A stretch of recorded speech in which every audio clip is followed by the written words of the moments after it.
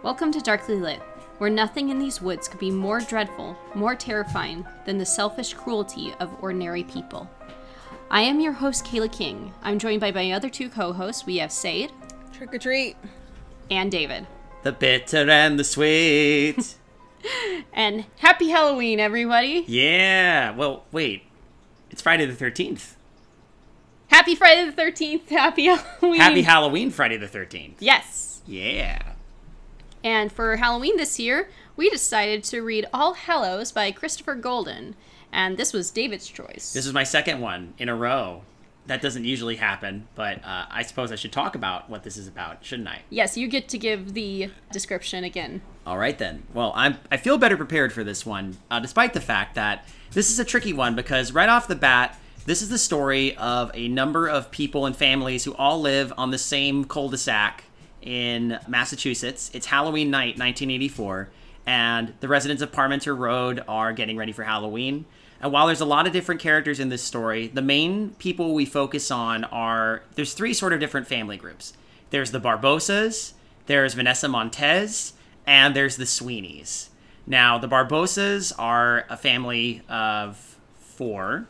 You've got Tony, Alice, Chloe, and Rick. Tony and Chloe are very close when it comes to Halloween, and they're setting up their backyard like they have been for many years with the acre and a half, or maybe just an acre of woods that they own, to be a haunted forest that they get people to walk through. They dress it all up. They're very excited to do it this year, but little hints in the background says that because they have to sell their house and because Tony and Alice's marriage is kind of on the rocks, that this will be the last time it gets done, and they want to make it special. Meanwhile, Rick is going to be going through his last bout of trick-or-treating, so he sees the writing on the wall, so he goes with his best friend Billy to go out trick-or-treating. You've got Vanessa, who is dressed up as Susie Sue, and is our goth punk lesbian, although very closeted lesbian because it's 1984. She's also, she sees how people regard her because of her ethnicity. She already feels like a bit of an outcast. Luckily, she has her best friend Steve, who is her confidant and friend. That's going to shift around a little bit later. But yes, they're going to do one last little bit together before she goes off to college. And lastly, we have the Sweeney family, which is a fairly big family. Largely, it's from Barb's perspective, but we do get the other kids, who are Julia, the eldest, Brian, the middle, and Charlie, the youngest. There's also their deadbeat asshole douchebag father, Donnie, who is a philanderer and a drunk. The drama from that story is we see how Barb finally comes to terms with the fact that he is a cheating bastard and just sleeps around and doesn't do anything, and that all comes to a head as Halloween comes in. So we already have a lot of stuff coming apart at the seams, little dramas going on in the neighborhood. So as if that weren't enough, all the drama between these families, interpersonal and or on the outside with each other in this gossipy little neighborhood, there's also the weird group of trick-or-treaters that shows up in pale Halloween costumes, and they're all acting very strange, and they start kind of insinuating themselves and begging the various characters for help. They need help escaping the Cunning Man, who's some sort of creature or person or thing that is preying on trick-or-treaters. Well, they need to be safe until midnight, some of the things that they claim. And of course, various circumstances pop up involving the weird childless couple living at the end of the road, who do end up being as horrible as everybody realizes. And as the night wears on, more secrets get revealed, more nonsense occurs. Some people fall in love, some people realize their feelings, some relationships get torn apart, mostly by Donnie being an asshole, and people die. That's one crazy thing that I actually like about this, is people die. At the end, there's a twist reveal. I'll go ahead and keep it to this, because while the juicy parts are generally the stuff with the family, the important bit is that all the kids end up being the monsters themselves. They're not there to hide from the Cunning Man. They're trying to keep the Cunning Man from getting to people they want to abduct as victims for this primordial witch called Carmen, who lives in the Celtic netherworld of Dubnos, and which is accessed through a portal in a blackthorn tree that shows up in the woods. And during the climax, heads roll, people get slaughtered. At the very end, there's a very kind of bittersweet mood as the night's impact wears on all of these people. They survived, but things are never going to be the same. Who survived? How did they survive? Who didn't? I don't feel like talking about it in the summary, so instead we're going to talk about it in the episode. But that's that's All Hallows. And man, I quite liked this one. I liked this one quite a bit. I really wanted to read something that had a really good Halloween vibe to it, and a certain kind of Halloween vibe to it, and I got it with this one. And I could get more into why as we go, but I just wanted to say right off the bat that I'm very, very happy with this particular book. Not that I don't think it's perfect. I mean, nothing we read is necessarily perfect, but this is very good for me, and I had a great time with it. This had the Halloween vibe that I wanted for the Halloween moon. And I'm grateful I was able to get it with this book. I'm with you. I really did enjoy this book. I think if I would have sped read it, I wouldn't have enjoyed it as much. I actually was able to get the audiobook and ebook ahead of time and be able to take my time reading it. I think I read it over the course of like 3 or 4 weeks. Me and too. I'm glad I did that because it was a really good build up for me. Yeah. And the twist of the kids being evil wasn't much of a twist for me because it's like, it was hinted well enough. The one thing that really hit and I'm like, oh, okay, all bets are off. This is great. Is when a kid dies. And a kid that we have followed throughout the whole time. A kid who's had whole chapters from his perspective. Yeah. That was the point I was like, holy shit. I can't believe that happened. What did you think, Said? I made the mistake of doing the complete opposite of you, where it was actually right after we'd finished recording for the last episode. So it's been a while since I finished this book. I had the audiobook checked out through Libby, and I had, I think, 3 or 4 days before I had to return it, and I knew that I wasn't going to be able to get access to a copy again, audiobook or ebook, before recording. So I was like, cool, I'm gonna just binge listen to this over the weekend. So I had to rush through it, and I think I wasn't able to give this book the time it deserved because of that. Because for me, now it's more like a fever dream. It's how I recall this book. And I definitely enjoyed it more than our last one. I definitely loved the Halloween vibe that it had. Definitely was like, okay, yeah, we're Halloween mode. I've got my pumpkin lantern set up above me now. So it's got me in the mood for Halloween for sure. And the characters, for me, characters are always like the biggest thing. I enjoyed a lot of the cast more, but I don't know, I don't think, maybe just because I just didn't give it the time it deserved. I enjoyed it. It was fun. But I don't see myself ever wanting to read it again or recommending it. It was a good time, but that was kind of all it was. Okay, I understand that. And yeah, I think it's kind of the opposite. I would recommend this. I would recommend it to specific people. I don't think everybody would enjoy this, but I had a really good time with it to the point where I do think I will read this again in the future. Mm-hmm. It helped that midway through reading it, it hit me that if the author did not have Halloween by Susie and the Banshees in his head when he wrote this, I would be shocked, considering Vanessa dresses as Susie Sue for Halloween, and this song is, like, perfect. So I started listening to it, and now it's stuck in my head, and it's all I can think about related to this book. And, like, if there was a movie version of this would be the licensed music I'd want associated with this movie. Yeah, I think this is one of those books, because I remember there was a quote where it says some books need to be devoured, some books need to be chewed slowly. That I can't remember specifically where that came from, but I remember. Mm-hmm. And this is one of those books that needs to be chewed slowly because there are so many characters, because so much happens. And I think being able to give it that time it deserves is probably the best way to enjoy it, because I think a good chunk of the characters are likable, more and very enjoyable to read. There are a couple I was kind of meh about. Well, why don't we talk about the characters? This is such a most novels we read are exceptionally character driven. Yes. And usually the kid's perspective is kind of narrow. We are jumping perspectives every single chapter. We're switching to a different character, and they're all existing crossing paths in the same universe. And we're getting some of the same events or the tail end of certain events then picked up by other characters later on. And it's all taking place over the course of one Halloween, from the day all the way up until, the night, and then in the epilogue kind of a couple days after into November. And what I find so fascinating about this is the fact that it jumps around a lot. So I think it is important that we kind of break down and talk about some of these characters and how we feel about them. And like I said, I narrowed it down to mainly the Sweeneys, the Barbosas, and Vanessa Montez as kind of our chief bullet point characters in this story. But we also get a couple of odd ones out. We get a chapter from Billy's perspective. We get a couple chapters from Zach and Ruth Burgess, who are our other kind of antagonists in this story. I was a bit surprised when we first saw, I think it was Zach's perspective we read first. Because I was like, I guess we're getting his point of view. Damn. And that kind of made me nervous because anytime it's from a supposed villain's point of view, I'm like, In this case, it made sense and it worked. And luckily, I think there's only like 1 or 2 chapters that Zach has. Yeah. Before he dies. Is he the first character that gets properly killed off? Yes. Yeah, that's right. Yeah, he's killed by the Cunning Man. And his death is important because the way I'm understanding what happened is, and you piece it together later, the reason he's killed is partly because he was in pursuit of one of the witch children. I mean, it was all 3 of the children, but one of the witch children was with them. I think that was Arnold? Or was that Leonard. No, that was Leonard. Always Leonard.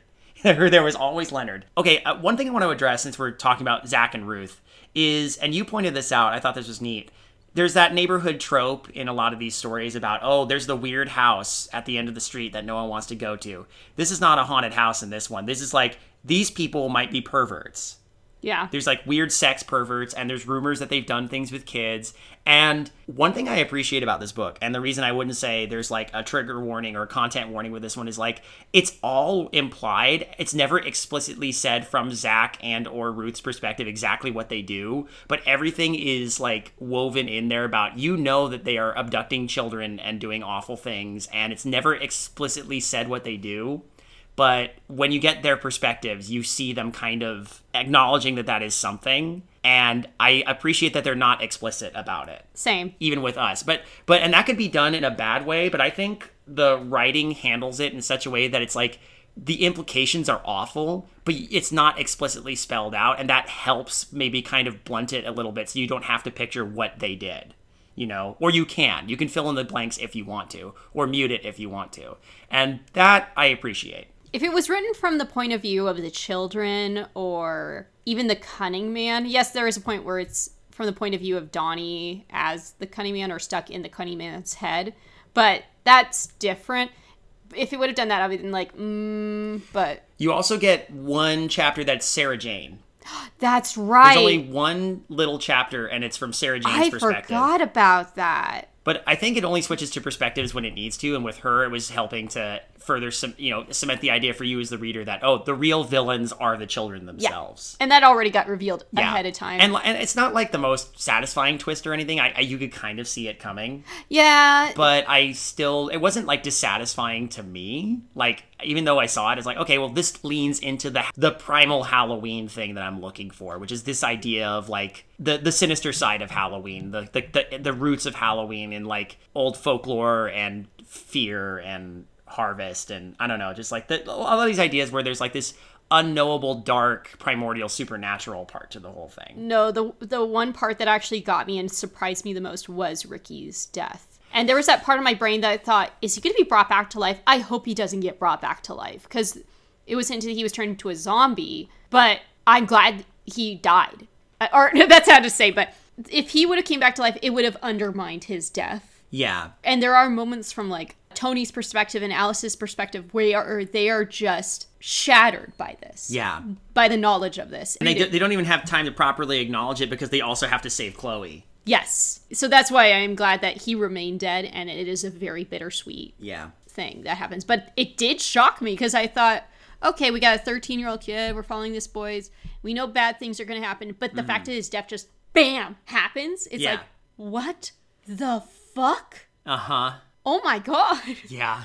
That's what got me. Mm-hmm. Another thing I also appreciated too is it's set in 1984, and I knew it was going to be set in the 80s, and in the description it's like, it's Stranger Things meets I forget what the other, and I thought, oh, it's going to be a lot of needle drops, it's going to be very, but I was like, okay, and I prepared for that going in. It's not like that at all. No, it manages to be a story set in the 80s, not explicitly about the 80s. Yes. The 80s is just part of the backdrop of the story. I mean, the author mentions in the acknowledgments that he was 17 in 1984, and he's very much channeling a lot of his experience or his memories of that last Halloween for him into this. And you can kind of tell there's little references to things here and there, but this could, with a little tweaking, this could be a contemporary story. But there are certain things about it that the way that people behave in a way that is firmly couched in like the perspective of the 80s, not the pop culture, again, not the needle drops. It's like the way people are, the fact that for Vanessa, who is in the closet through the story, and for Julia too, actually. I didn't mention this summary, but yeah, it gets revealed that Julia's had a crush on Vanessa for a while, Vanessa's had a crush on Julia for a while, and during this Halloween, after these horrible things happen to both of them, they finally just kind of put it aside, and they admit they have feelings for each other.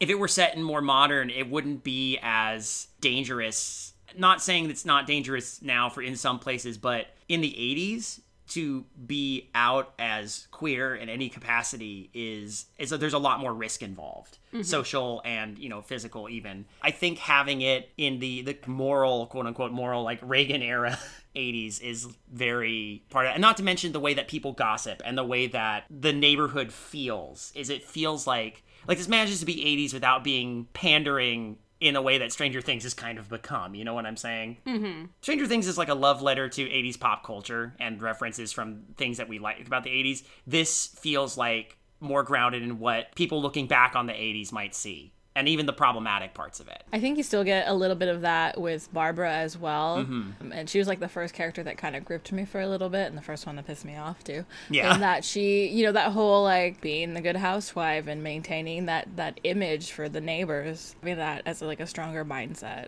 is, I don't know if it's specifically 80s, but like I feel like we have less of that now. Yeah. I mean, I think, is this one of those situations where you would almost like say, cringe as this is, trad wife? Maybe. Yeah, I'm being unfair, but no. With Barb, the tragedy there definitely comes from how she wants to keep the family together in this, and keep a certain vision there. And here's Donnie kind of fucking the whole thing up. And that, again, feels like something that could be in any setting, but couched in the 80s does give it that extra kind of slap in the face, It's also probably part of the small town life too, because I have family that live in small town. I have seen this firsthand from like distant family members who gossip like this. Oh, honey, I heard. Oh, it's so tragic. I can't believe this happened.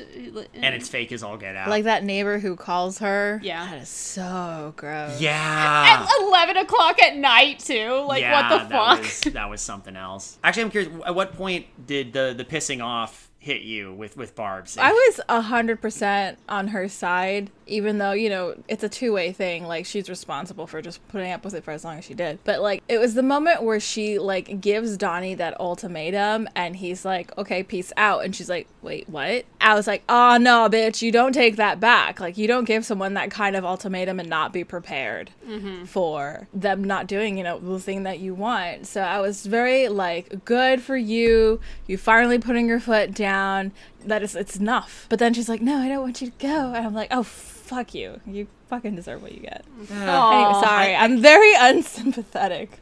No, I get that. I think also there's been hints that she's not exactly 100% faithful as well. Didn't it say like he was engaged or she was engaged when they got married? I think so. And not only that, there was like that hint, her son's name's Brian, correct? Yeah. That, we told him that he was from the Black Irish part of the family, and I'm like, I don't think that's a thing, but that sounds like she had an affair to explain why her kid has dark hair while his siblings have like red and blonde hair.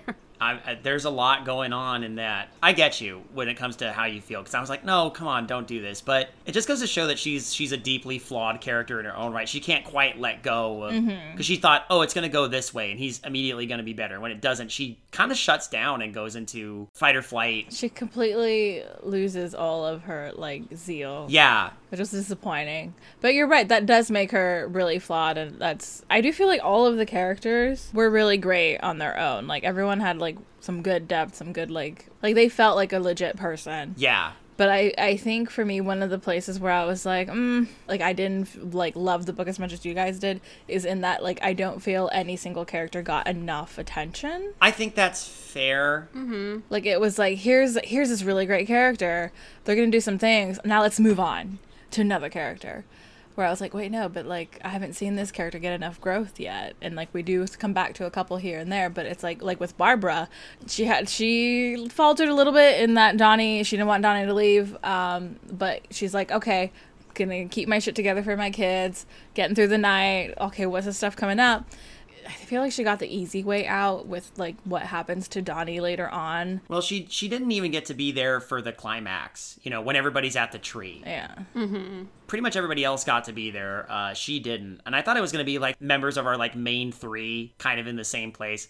I think Julia kind of filled that in for us. We didn't get her perspective until a little bit later in the book. Mm-hmm. And, yeah, I think I can agree with you there. I think all these characters are fun. I enjoy being near them, and there's potential there. Like, the thing I kind of enjoy but makes the ending bittersweet is, like, there's going to be a lot going on after this book, and we're never going to get to see that, but it's stuff I really want to see, because while the supernatural element of the story is fun, the thing that is good, the best in the book for me, is the drama, the little interpersonal dramas between these characters and seeing them. Yeah. And it's like, oh my god, you know what this is? What?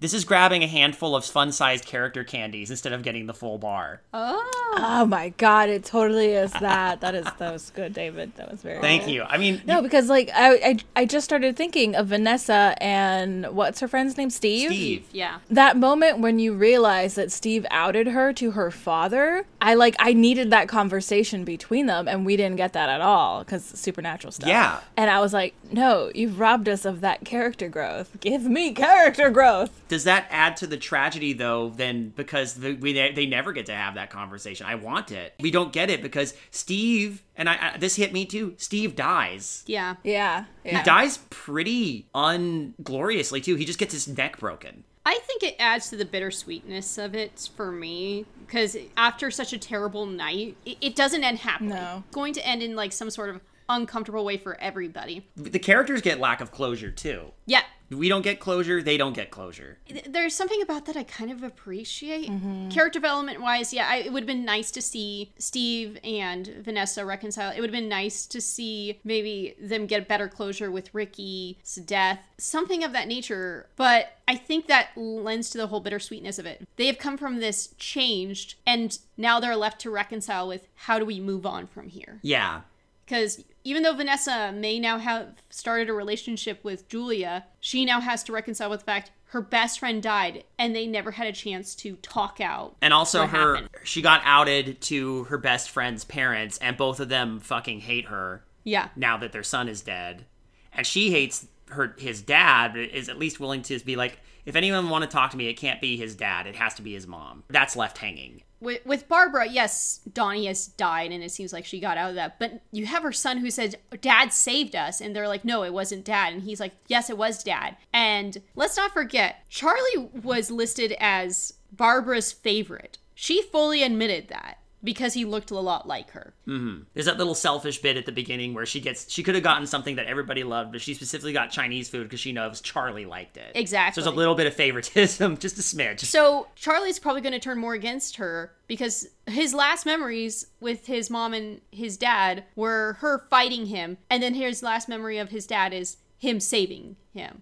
So even if it was a monster possessing the corpse of his father. So there is going to be that kind of uncomfortableness after that. And their relationship probably dwindled as a result of that. And then, of course, we got the Barbosas, what's left of them. Yeah. Donnie Sweeney ruined Halloween for them, the Haunted Woods for them forever. But the final nail was definitely, stuff from the Celtic underworld arising to try and kidnap one of the family and kill one of the other ones and make him into a zombie. So Halloween being ruined is one thing, but now this thing that Chloe and Tony had is definitely buried, and we're left with grief is kind of keeping Alice and Tony together for now, but Alice, it's still gonna come apart. Yeah. There's no closure there either. They don't talk about this. They don't talk about the relationship. They don't talk about the fact that Alice slept with Donnie and how that makes Tony feel. Like, there's no conversations about it. They're still locked up, and the grief is briefly stringing them together, but that's potentially going to come apart again. Mm-hmm. And they're left broken. They're left with this fraying connection that is eventually going to unravel. They can all kind of see it coming, and yet they carry on anyway. Compared to how everything ended in a kind of saccharine fashion in theme music, our last book, I needed this kind of ending. I'll be honest, I needed this kind of ending. It reminds me in a way of also, we don't get entire closure in Our Share of Night either. And I was very satisfied with that ending. Yes, okay. Sometimes you don't get, like, the closure that you want, and I'm okay with that. I love a tragic ending.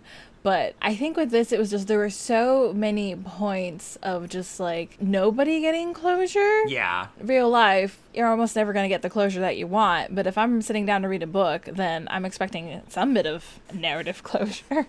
That's fair. I don't know. Maybe that's where it bugged me a little bit. But I don't know. Like, even with the whole reveal of, like, oh, the trick-or-treater children are actually the bad monsters, and they're working for this witch named Carmen. Okay, obviously early on, you're like, oh, okay, it's really the children. And you're like, maybe the Cunning Man is still like some other monster that they have to deal with. But if it's like going after the children, okay, maybe the Cunning Monster is somewhat good. So like that came to me pretty quickly early on. And then I think I was just anticipating more from the ending overall, or if like when it's like you learn of the witch Carmen, I thought maybe she might make an appearance and fight head on with the Cunning Man, but I didn't get any of that. So it's just like, I will admit that is also something I'm kind of disappointed in. The witch Carmen gets talked about quite a bit, or she pops up, and I was hoping she would come out of the tree, or we'd at least get to see her. Right. Well, because like the kids, like they're like terrified of her. Like, I have to do this because I know I have to appease Carmen. And I'm like, okay, well, I want more of this witch. Like, why is she so scary? I think that would have been more satisfying. I do agree with that. I think if Carmen would have came out and then there was a fight between her and the Cunning Man while they're just trying to escape and be like, fuck this, that would have been nice. And I understand that, again, I think some of the parts that left me wanting, I'm actually satisfied with the wanting. It's like, this is me sitting there at a movie theater in the 80s going, okay, when's the sequel? You know, that's going to fill in all these gaps. Only one of the evil trick-or-treaters survived, because he just went, I'll deal with Carmen's wrath, and then he steps through the portal. Wouldn't it have been nice in the epilogue if we had briefly gotten something from his perspective, like we got from Sarah Jane's, and through his eyes we get to see Carmen? Ooh. That would have been cool. That would have been like that post-credit scene that sets up the sequel. Yeah, I think Carmen should have made an appearance. And there's still a lot of even closure we don't get there, too. Why this neighborhood? Why this neighborhood on this Halloween? Yeah, I had that exact same thought. Why does the Brogan come there? Because presumably, is the Blackthorn tree only here? Does it randomly pop up in different places? We don't know anything about the supernatural rules apart from a couple of things. In a way, when it comes to really mystical stuff like this, sometimes I like to know the rules of how it works, and sometimes I like to know just enough, and sometimes I want to know all the rules. This is in that nebulous space where I'd like to know a little bit more about the workings of the magic, but not too much, because magic should be kind of nebulous. In my opinion, magic should be kind of nebulous, kind of bizarre, but at least have you give a basic understanding of like, okay, I kind of understand it like this. But we don't know if like, how long has Carmen been doing this? How many other children does she have in her thrall? And how many can she release into the world, maybe in other parts on All Hallows Eve? Again, we don't get those answers either. I actually decided to look up, because it doesn't say specifically this is from Celtic lore. I actually had to look up Dubnos and Carbon and all that. Yes, it does come from Celtic lore. Brogan is just a name. I didn't find anything about the Brogan. I have to give you credit because you were the one who looked it up, so I want to make sure. Like when we were talking about it, and you said it to me, I'm like, oh, okay, that makes sense. Yeah, that's what I like is Dubnos. We're tying it back to the roots of Halloween. Yeah, Dubnos is the underworld in Celtic lore. Or Samhain, let's be fair. Samhain. Carbon is actually a figure. She is a witch figure, but she has a whole different lore that's... Can't remember the specifics, but I don't think she's that connected to Dubnos from what I read. But again, I did a quick cursory search just to be like, Dubnos is too specific of a name for it to not come from something. So I had to look that up. Man, I feel like we're all over the place again, but that's kind of... We are a little bit. Maybe questions would help us kind of focus in on something. That would help. I think that's good. I think... Oh, can I just say, but going back, because we all talked about the Halloween feel of this book. Especially some of the earlier chapters made me feel so freaking cozy. Like, this really amped up why I love October, why I love fall, and why I love the anticipation of Halloween. Like, this really nailed for me nostalgia for a time when, you're a kid and you're waiting for Halloween night to hit. I really enjoyed that. I also appreciated it touched on all the different activities that occur during Halloween. For example, the partying during Haunt a haunt on Halloween, trick-or-treating during Halloween, watching horror movies. Like, it does. This really feels like Halloween. This is dripping with Halloween, and it was supposed to. And this is everything I wanted when I saw this book. And I was like, I want to read this on the show next. So we got our first comments and questions from Dan. Thank you, Dan. Great fall/Halloween feel. An interesting spiderweb of domestic suburban drama and ickiness. This book felt a little overprepared and undercooked to me. A lot of it came across like Golden decided what ingredients he wanted in the book, then stuck rigidly to it regardless of whether it was working or not. There are a few too many characters in it for me, and it felt a little overlong for what it ended up being. Not to say that every book has to say something profound or even definitive, but this all felt a little flat to me. I didn't end feeling very strongly about any of the characters here, despite how likable or despicable they were. I think that's kind of our general sentiments, although I think I still enjoyed the book maybe more than a lot of the folks reading this did. I don't know. Yeah, no, he summed up pretty well like how I'm feeling about it too. Definitely for the Halloween vibes, I really appreciate it for that, but I'm also just kind of in the same boat as him. Again, that fun-sized candy in a pillowcase. He has some questions. Why did the cunning man take Donnie Sweeney's body? He seemed to be doing okay beforehand, but maybe I missed something. That is a great question. It seemed like he was only able to gain a physical form after he killed Zach. Yeah. And then maybe because Zach was pulverized, he had to take Donnie as another form. I don't know. That's the other thing. Again, I don't know why. I feel like he was trying to search for a body. I feel like if it was the case of like, okay, he killed Zach, but maybe killed him too good, we should have gotten him, the cunning man, in Zach's body, but it like falling apart around him, and maybe like just like, then abandoning said corpse and then going after Donnie and using him instead. I thought we did kind of get that, because like he was in his body and he was looking at Ruth and he was like, like it was like a horrifying sight, if I remember. What I remember was that when Ruth finds Zach's corpse, the cunning man is almost like growing next to it, like some horrible thing out of a pumpkin patch, even though there's no pumpkin there. Like he was like born of the earth and Zach's blood and something. Okay. Because again, the way he's marching around, it's almost like seeing a scarecrow on stilts wearing like a ragged cloak is the way that the cunning man is kind of described before he possesses Donnie. And then he's still got a similar appearance, but now it's Donnie Sweetie's mutilated corpse in the same guise. Is it just like a less complete version? I don't know. I think I'm with you both in that. Again, this is where my main point of contention is like we get little hints, but we don't really know what the rules are. And I think that would have been nice to know. I think what you got to do is like you got to have your like 3 rules. You maybe share like 1.5 or 2, but always keep that last rule hidden. That way, like you have an idea of like how things work, but you really don't. Mm-hmm. Yeah, I think you were right that it just needed a touch more explanation or just a touch more showing. At least for me. Another thing that didn't really get touched on is in the end when Arthur does that thing where he drips blood out of his hand into the fire and he cuts it off when he sees the memory of him being scooped up by the cunning man, and then he immediately kicks it over. And there's more to that memory, and Julia realizes it, but we never get to see more of that memory. So we know that if blood doesn't lie, then the cunning man really did jump out and grab him. But does that mean the cunning man was trying to protect him when he was still alive? Or is this a memory from when the last time he manifested and tried to abduct another kid? Like, we don't see the rest of that memory. Again, these little hints of something, and then the conclusion or any sort of thing is kind of snatched away from us. Who is Leonard smelling in Ruth and Zach's home? Spirits of dead children, or were their kids trapped there? We don't know, but I'm glad we don't know. We know they do something with kids, but that's all that it's left at. It's enough to leave a bad psychic impression, because that's what Leonard is smelling. Mm-hmm. I think it's a combination, because we know at least one, maybe even two kids died, because Ruth goes further than Zach. That's all they ever say, that Ruth goes further than Zach. Ugh. How easy would it have been for the characters to kill the witch's children once they found out they were evil? They seem to have super strength, but also be made out of rotting fruit. Yeah, there was a point where Chloe actually lifts up the Raggedy Ann, I'm blanking on her. Delilah, and then yeets her against the tree. And you're like, damn! Like she was nothing. Yeah. I guess it would depend on if they got the jump on the kids. Yeah, they're like fast and prickly and deadly in that respect, but if they are essentially zombie children made out of rotten cider apples, hard to say.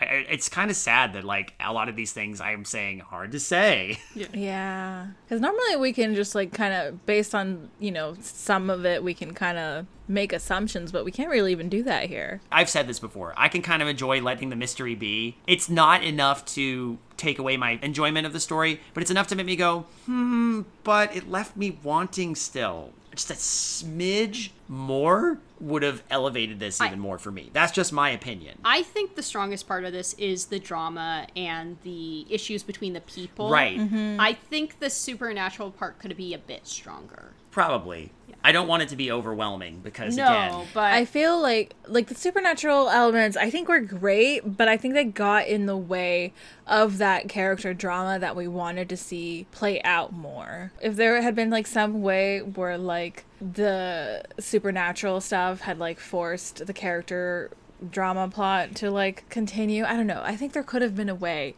to, like, interweave those elements to make it really work. Because right now I feel like all the supernatural stuff, like, interrupts that drama that we were invested in. And then that's why we feel so unsatisfied with it at the end. And final question. Would you take a glow stick in the Barbossa's Haunted Woods? Yes, because I'm a wimp. Hell no. Fucking love me a haunt. I will not take a glow stick, but I'll go with you. This is a weird thing, because I can read a horror book like it's nobody's business. I can enjoy horror movies. I just can't get through a haunt. Less because of the atmosphere and more people scare me. The scare actors and anyone trying to get in my face makes me very uncomfortable. So. Mm-hmm. And then we have questions and comments from Bringer. Thank you, Bringer. Loved the book, thought all the characters were well developed. Really thought it didn't need to go supernatural. If the book had stayed real, it maybe would have been better. Interesting. I can respect that opinion. I disagree, because when I read a book about Halloween, I want the magic of Halloween to be involved in some way. That's what I like. They call it the Ray Bradbury fan in me, but some books like Something Wicked This Way Comes and The Halloween Tree are reasons I love that as a genre. Like the idea that this one night is inherently rippling with some kind of poorly understood ancient magic. And that's what I love about stories about Halloween, is usually they delve into that. Halloween Moon did that too, but again, I think this was more satisfying than Halloween Moon. Mm-hmm. So I originally thought this was a kid's book, and man, the depth of the kids surprised me. I'm surprised you thought this was a kid's book. I didn't see it as a kid's book. I thought it was a young adult novel at first, but then as I got through it I want to say not too many chapters in, but I think at a certain point I'm like, oh no, this is not a young adult novel. Yeah. Vanessa's dad kicked ass, and I love that the plot details we got about him became relevant later. Okay, yeah, Vanessa's parents rule, both of them. Mm-hmm. Because even when both of them realized what was going on, they're like, yeah, we just accept you for who you are. Or even then, even if they don't, they still love their daughter enough to be like, fuck you, stop saying shit about our kid. Fuck you, Mr. Koenig. Do y'all think that the beans that Cain picked this town because of all the nasty things going on? Like darkness being drawn to darkness, like Possibly. Maybe, but like the drama that these characters are experiencing happens everywhere. It's in every cul-de-sac, I promise you. Yeah. I feel like it was random. There probably are other kids, or probably millions of other kids, in terms of the witches' kids. And they're probably in a bunch of different neighborhoods. Because let's not forget that they actually admit where they came from. I think, if I recall, Leonard is like from Illinois or Iowa or some Iowa, yeah. Yeah. From the 60s? Yeah. Yeah. Oh, it only happens here because it's fucking Massachusetts. Everything supernatural just happens in Massachusetts. Why the fuck not? Okay, that's my explanation. Witchcraft? Yeah. Lovecraft? Halloween craft? It's all crafty. From what I've heard from people who lived in Massachusetts or grew up in New England have said, yeah, there's always been a creepy vibe growing up. There's always something kind of... From Salem to the Bridgewater Triangle. I mean, come on. How many more wives had Donnie slept with? Who knows? Probably a bunch of them. Roll a dice, that many. Yeah, roll a d20. Donnie rolled a nat 20. Ew. I know, it's gross. Y'all think Alice and Tony's marriage might survive? No. No. I highly doubt it. I feel like what Donnie did was like that nail in the coffin, and they would maybe stick together for, a few years for their daughter's sake, mostly also because I think they would avoid speaking about Donnie because it would just bring back that night and the Rick's death, right? Mm-hmm. Statistically, when a kid dies, that really tears apart most marriages, so I'm just say no. I'm going to assume that it'll probably happen after Chloe goes to college. Oh, for sure. This is her final year. And when she's gone, it's just going to be those two. And they're not going to want to be alone together, yeah. Divorce is imminent. They'll probably still be good parents to Chloe, but it's never going to be the same. That's what I can take away from this, and that's what I'm glad about. Also, so sad that Ricky and Billy never got to walk through the haunted trail or for him to confess his feelings. You know what? Mm-hmm. This book is all about unsatisfying conclusions no closure for anybody ever. Closure is not a big thing, except Julia and Vanessa. I mean... Well, we even don't know that because it's 1984 and they're in high school. No, but at least they got to... We had this revelation about each other. That's the only takeaway. They had a moment, but let's not forget, too, Steve's dad basically outed her. She's going to have to deal with a bunch of criticism and bullying in the near future. Mm-hmm. Who knows? Which is why I'm glad they're going to college soon. Yeah. They can get out of that town. Do you think Vanessa would have ever forgiven Steve? That scene was so fucked up. Okay, I wanted to address something with that. Because, yeah, it was fucked up. And we will never know what prompted Steve to even say anything, why that was. And we know he feels bad about it. But we never learn why, what the motivation was, what the reasons were. There's the only thing I can say. This is the only thing I can think of. I'm glad that the story included a character like this who fucks up this badly. Out of naivete, assumingly naivete, because he's 16. 16-year-olds do stupid shit. And they're all teenagers. Most of them are teenagers. And you know what? I can believe that Steve would do something that stupid. Even if he, quote-unquote, meant well. And we'll never know. But I can at least accept from a realism perspective that he would do something that fucking stupid. And then try to at least repent for it. I don't know. I thought about it, and I was trying to think about what would even prompt that.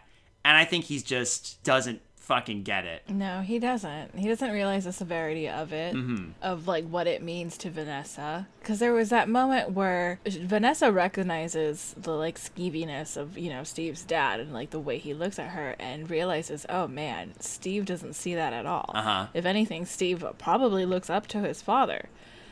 Which is why he felt comfortable enough to out his best friend to him. Mm-hmm. So for me, I think Vanessa lucked out that Steve died because that was going to just be a terrible falling apart in the future. For me as the reader, I'm mad. I wanted that conversation, even if it was just in that moment, Steve at least apologizes for it before he gets murdered. The only redemption that comes in that is that Steve at least kind of recklessly threw himself into that situation to try and protect Vanessa and Julia. Yeah. That is also a difficult thing. You have her best friend who outed her, but also technically tried to save her life. Yeah. If he never said anything to his dad, there would never have been this falling out. He never would have gone into the woods they would have never gone into the woods to avoid him. He never would have gone into the woods after them. Therefore, Steve outing her to his asshole conservative dad led to his death. That's all the questions. Do we have any final thoughts? You know what? I'll ring the doorbell again in the future. But I'll wait till next Halloween. If I ever want to get that cozy feel, it's just that right amount of Halloween coziness, I'll put it up there with stuff I will read again in the future. I may be the outlier there, but again, I think I had a lot of takeaway from this book that I enjoyed. And again, my brain is kind of firing off about the what ifs for a lot of this. And while I wish there was a little more, I'll accept it for what I got. And what I got, I liked. It's a lot of fun size candy, but it'll keep me going for a while. Yeah, I think I'm with you. I really enjoyed it. I think a little more could have been added, or a little more details could have been added. But for the most part, it was an enjoyable ride. Quite the roller coaster. I like the fact that I did get surprised by things. But also, this is so steeped in Halloween. It is a great book to read during October. Mm-hmm. Like, if you want to get into that mood, it really does set that mood for you. For me, though, I think this is a house that I would skip next year. Because I got other ways that, like, get me ready for Halloween. And those are much more surefire for me than this was. That's fair. I mean, you can at least pass by and admire the decorations. Yeah. I always love some good, beautifully carved jack-o'-lanterns. Oh, yeah. I have a question, actually, to close this out. What was everyone's favorite Halloween costume among the cast? I don't remember them well enough. I thought Billy's was fucking awesome to go as... Oh, yeah. Storm. I was going to say Storm, too. Who doesn't want to be Storm for I'll Halloween? be Storm for Halloween. Also, by the way, Billy's nickname is from Guillermo, which I had never heard that name before, and it's such a fucking awesome name. I've heard Guillermo, I've never heard Guillermo, so... I love it. That is a great name. I will give an extra shout out to character that is basically a good egg, but we never get a perspective of, which is Owen O'Leary, and his, like, Emmett Kelly sad clown costume, like hobo clown. I kind of like that, too. I like that he's like your favorite friendly neighborhood teenage delinquent, and he's basically with a heart of gold. Because even after, like, Steve, that whole falling out thing, he just looks at Steve and goes, well, you going to go after her or what? Just wanted to give a little shout out to Owen O'Leary. Our next book we're going to be reading is one that I've talked about quite a bit on this podcast, or I've brought up quite a bit, and I'm looking forward to finally talking about it. We will be reading A Head Full of Ghosts by Paul Tremblay. Ooh. And since I'm still going to be reading that in October, I think that's going to continue to set the mood. So that's awesome. If you like what you hear, check out the other podcasts on the Creative Horror Network at creativehorror.com, or check out our podcasts on YouTube. Just type up Creative Horror and you can find us. We got quite a few things coming out for Halloween. We got a Midnight Marinara. You want to talk about that, David? That's right. If you didn't hear it elsewhere, this is the final episode of Midnight Marinara. We are ending the show after 10 years, and I want to take a little hiatus before I move on to other projects with Creative Horror. I feel like this is the right time to do it, having done this, what started out as just a fluke 10 years ago. And I've got an original script ready. I'm already recording with some of the cast, and I think it's going to be a good one, but I'll let you all be the judge of that. That'll be releasing right around Halloween, probably October 30th, but sometimes, if I need a little time, it'll release on Halloween itself. But yeah, right in time for 10 years of Midnight Marinara. And I want to say, for anybody who has listened to that in the past, thank you. I appreciate the support. I wouldn't be here doing this with some of my favorite people on the planet if it weren't for, some of the support I was given early on for that. So thank you. Happy Halloween, everybody. Have a good October Friday the 13th, and make sure to carry your jack-o'-lanterns and leave the candles on. Yeah, we'll have glow sticks in case we, get too scared. Because that Banshee thing keeps getting triggered over and over again. It's starting to drive me crazy.